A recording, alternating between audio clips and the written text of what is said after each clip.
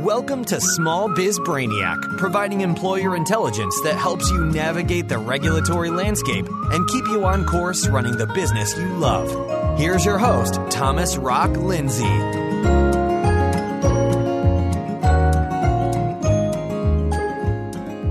Hey everybody, welcome to episode 81. Is your wellness plan sick?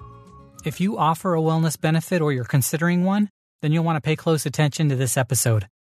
In May 2016, the IRS issued a memorandum about the tax treatment of wellness benefits and the premium reimbursements.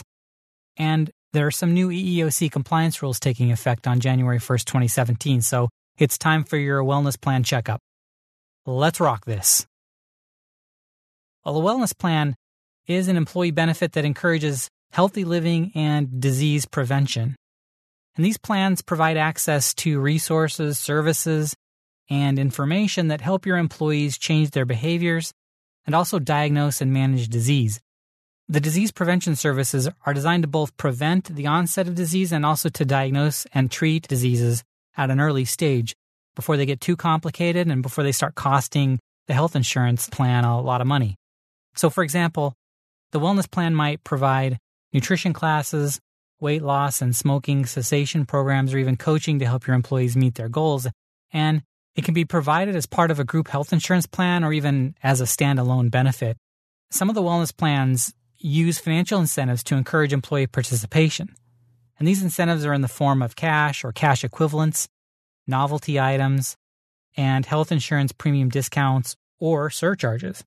The premium incentives are either positive or negative, right? A positive incentive is a reduction in the employee-paid health insurance premium, and a negative incentive is an increase in their premium. Now, these incentives might only apply to employees who are either at risk of or are currently dealing with a health issue. Prior to 2007, incentives could only be tied to participation. So if an employee participated in the plan, then they're entitled to the premium incentive.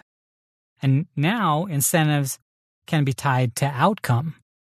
So even if the employee participates, they have to achieve the desired outcome before they become eligible for the incentives.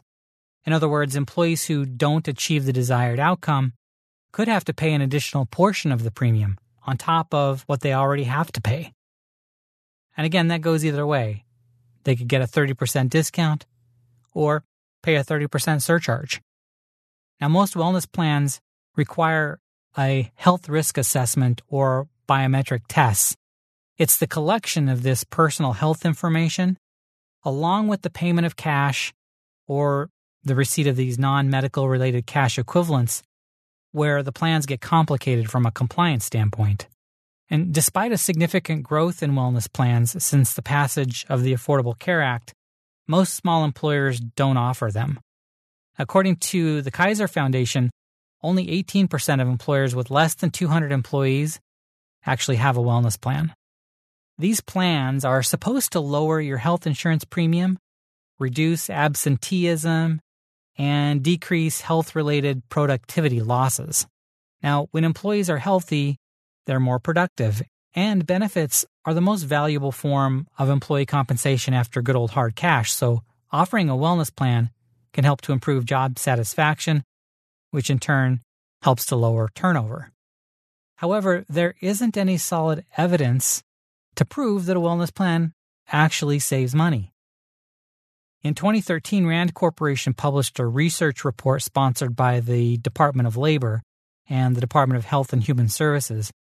And based on that survey, less than half the employers who offer a wellness plan actually evaluate the impact, and only 2% of them estimate that there were any savings associated with it. In fact, none of the 5 Rand case studies did any kind of formal evaluation. Most of the savings that were identified in their research seem to be coming from the disease management aspect of the plan. For example, plans that offer programs that target diabetes, heart disease, lung disorders, depression, and cancer. And another interesting thing to note from the report is that fitness programs aren't really effective. So if you have a wellness plan or you're thinking about implementing one, then you want to make sure that it focuses on disease management so that you get the biggest bang for your buck. Now, not everyone thinks that wellness plans save money. One journalist from The Slate, Miss J.V. Anderson, calls workplace wellness programs a sham. And Alfred Lewis and Vic Khanna, both of these are authors and bloggers and lawyers and excellent writers. Anyway, they are anti-wellness plans. And these guys are legit, and I look forward to reading more of their work. It's pretty entertaining. But to sum up their position, I'll use a quote from their website by Mark Twain. It says, quote, "It's easier to fool people than to convince them that they have been fooled," end quote. Now, they make no bones about their belief that most wellness vendors are liars, and they refer to a particular group of promoters as the wellness ignorati. Now, Alfred Lewis, along with 3 other collaborators, came up with a minimum set of standards to help vendors, quote, "live up to the expectation that employees and employers have for wellness programs," end quote. And they call it the Employee Health Program Code of Conduct. And so far, several vendors have stepped up and adopted those standards. Next, I want to talk about the IRS treatment of wellness benefits. They released a memo on May 27, 2016, addressing the taxability of these benefits and the premium reimbursements. So some employers who pay cash or cash equivalents, including these reimbursements, have been excluding these payments from their taxable income, the employee's taxable income.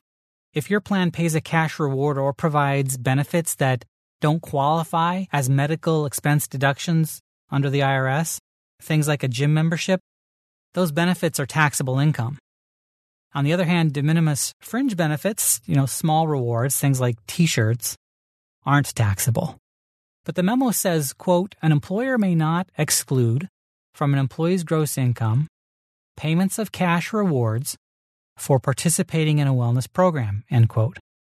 And, quote, "An employer may not exclude from the employee's gross income reimbursements of premiums for participating in a wellness program if the premiums for the wellness program were originally made by a salary reduction through a Section 125 cafeteria plan," end quote. And finally, this brings us to the new EEOC rules. Several federal laws regulate wellness plans. There's the Health Insurance Portability and Accountability Act, the Affordable Care Act, the Genetic Information and Non-Discrimination Act, and the Americans with Disabilities Act. The EEOC issued a new rule on May 17, 2016 that provides guidance on employee incentive limits involving programs that ask disability-related questions or require employees to undergo medical examinations. Now, if your wellness plan doesn't ask disability-related questions or require employees to undergo medical exams, then the rule doesn't apply. In addition to setting these limits, the rule also explains the differences between the Americans with Disabilities Act requirements for voluntary health programs versus other federal laws, because basically they've had to clean up a lot of confusion that exists relative to how all these federal laws work together. So as far as the incentives are concerned, a plan that's offered as part of a group health plan, there's a 30% limit on the lowest employee-only premium. That's the max that you can offer in an incentive. Now, if you offer a wellness plan but you don't have a health insurance plan, then the max incentive is still 30%, but it's 30% of the premium that a 40-year-old non-smoker would pay for self-only coverage under the second lowest cost silver plan on the state or federal exchange. Now, there was a lot more to the new rules, again, as it relates to clearing up some confusion about how wellness plans work in conjunction with all the other federal laws. But the highlights are the incentive limits. If you have a wellness plan, call your insurance agent and make sure that they know about these IRS and EEOC rules, and have them confirm with the wellness benefit provider that the plan will be compliant with the new EEOC rules on the first day of the new plan year, beginning after January 1st. Well, there you have it. That's a wrap for today. Thanks for listening. Have a great day. Thanks for listening to Small Biz Brainiac. To get your questions answered by Thomas directly, visit smallbizbrainiac.com. And for more employer intelligence, be sure to join us again here on Small Biz Brainiac.